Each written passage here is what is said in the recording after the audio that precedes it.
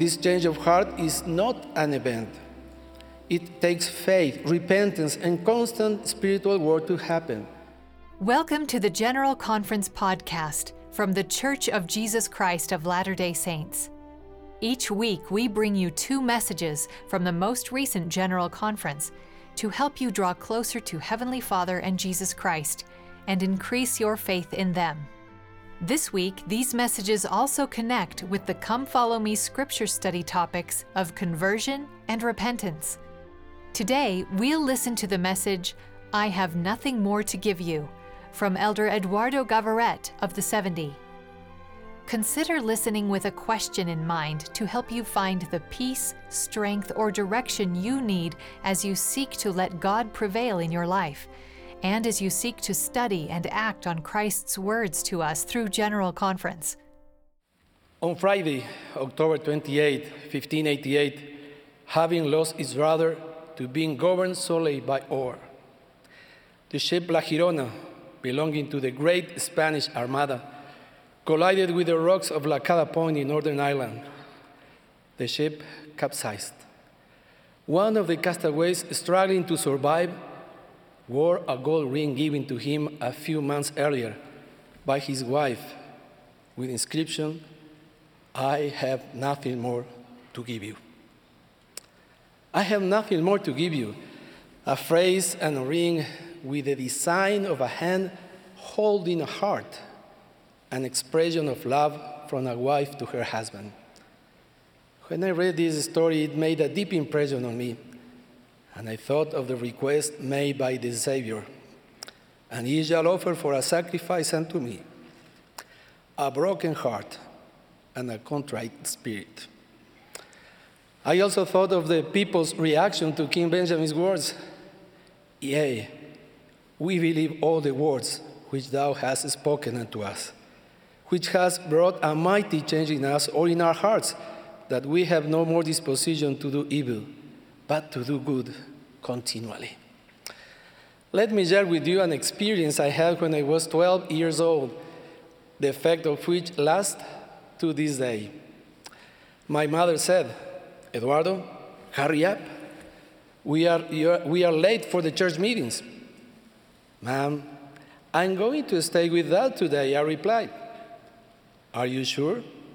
You have to attend your priesthood quorum meeting, she said. Poor Dad, he's going to be left alone. I'm going to stay with him today, I said. Dad was not a member of the Church of Jesus Christ of Latter-day Saints. My mother and sisters went to Sunday meetings, so I went to meet Dad in his workshop where he liked to be on Sundays. And as I had told my mother, I spent a while, that is, a few minutes with him. And then I asked, Dad, is everything all right? He kept up his hobby of repairing radios and clocks, and he just smiled at me. Then I told him, I'm going to play with my friends. Dad, without looking up, said to me, Today is Sunday. Aren't you supposed to go to church? Yes, but today I told Mom I couldn't go, I replied. Dad went on about his business, and for me, that was permission to leave. That morning, there was an important soccer game, and my friends had told me that I couldn't miss it because we had to win that game. My challenge was that I had to pass in front of the chapel to get to the soccer field. Determined, I dashed toward the soccer field and stopped before the great stumbling block, the chapel.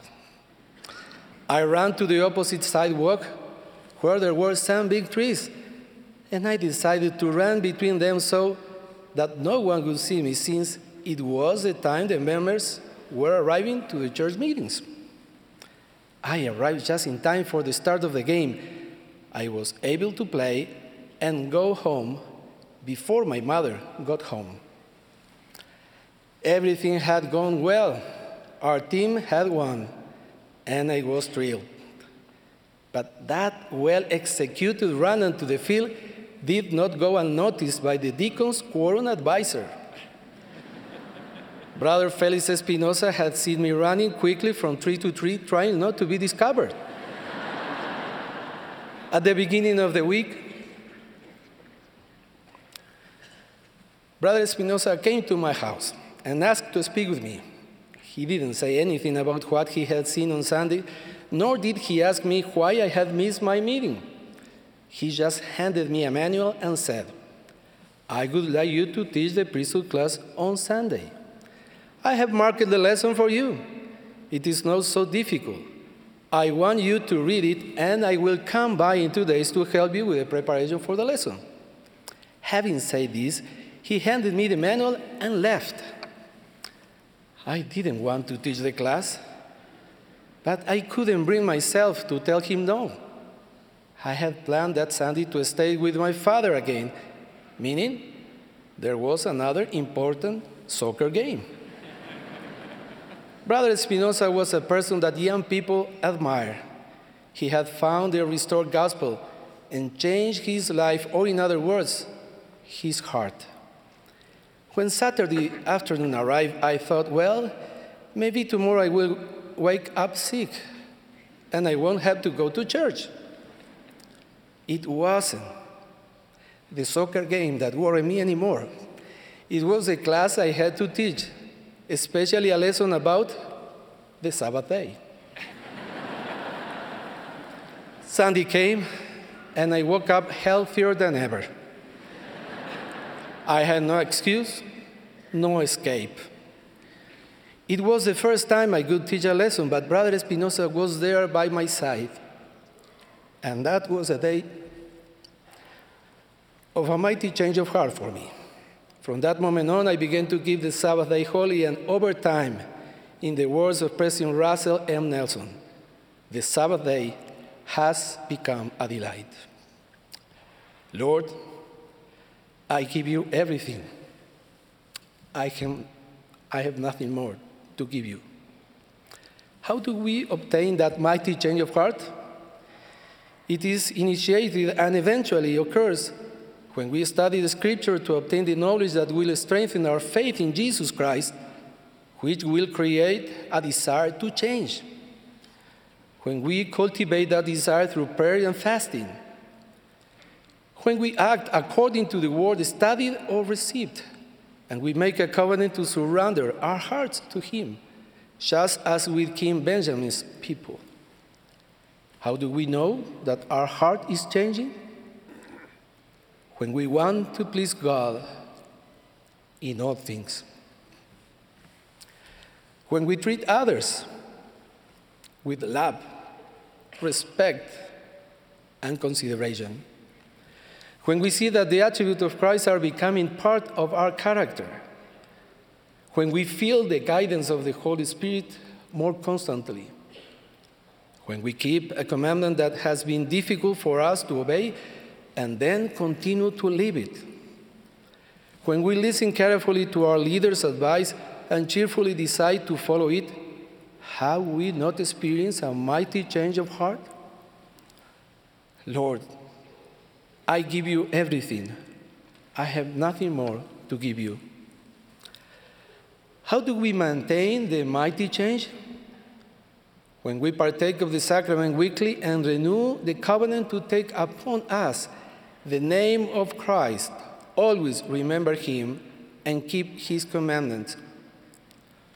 When we turn our lives toward the temple, regular temple attendance will help us maintain a new and renewed heart as we participate in the ordinances.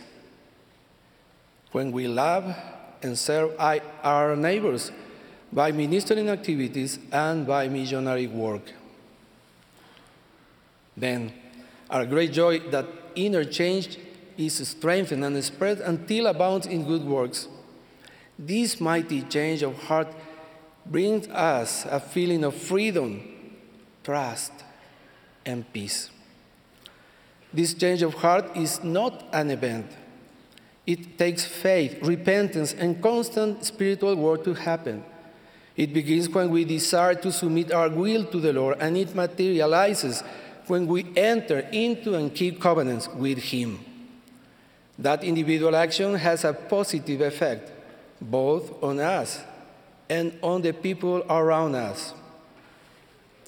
In the words of President Russell M. Nelson, Imagine how quickly the devastating conflict throughout the world and those in our individual lives would be quickly resolved if we all decided to follow Jesus Christ and heed his teachings. This action of following the Savior's teachings leads to a mighty change of heart. Dear brothers and sisters, young people and children, as we participate in the conference this weekend, let the words of our prophets, which will come from the Lord, enter our hearts to experience a mighty change.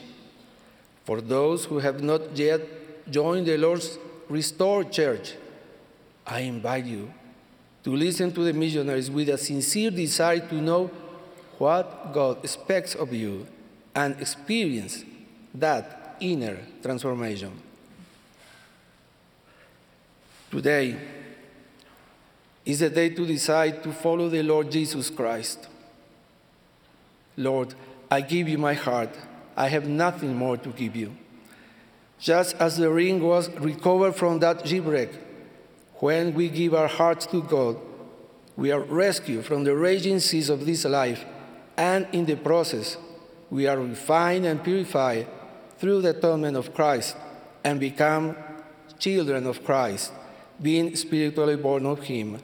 Of this I testify. In the name of Jesus Christ, amen. Amen. That was Elder Eduardo Gavaret's talk, I Have Nothing More to Give You, from the Saturday morning session of the 192nd Annual General Conference of The Church of Jesus Christ of Latter-day Saints in April 2022. And if this podcast is helping you in your efforts to continue learning from General Conference throughout the year, tell us about it. Leave a comment and rating, and please tell your friends to listen in.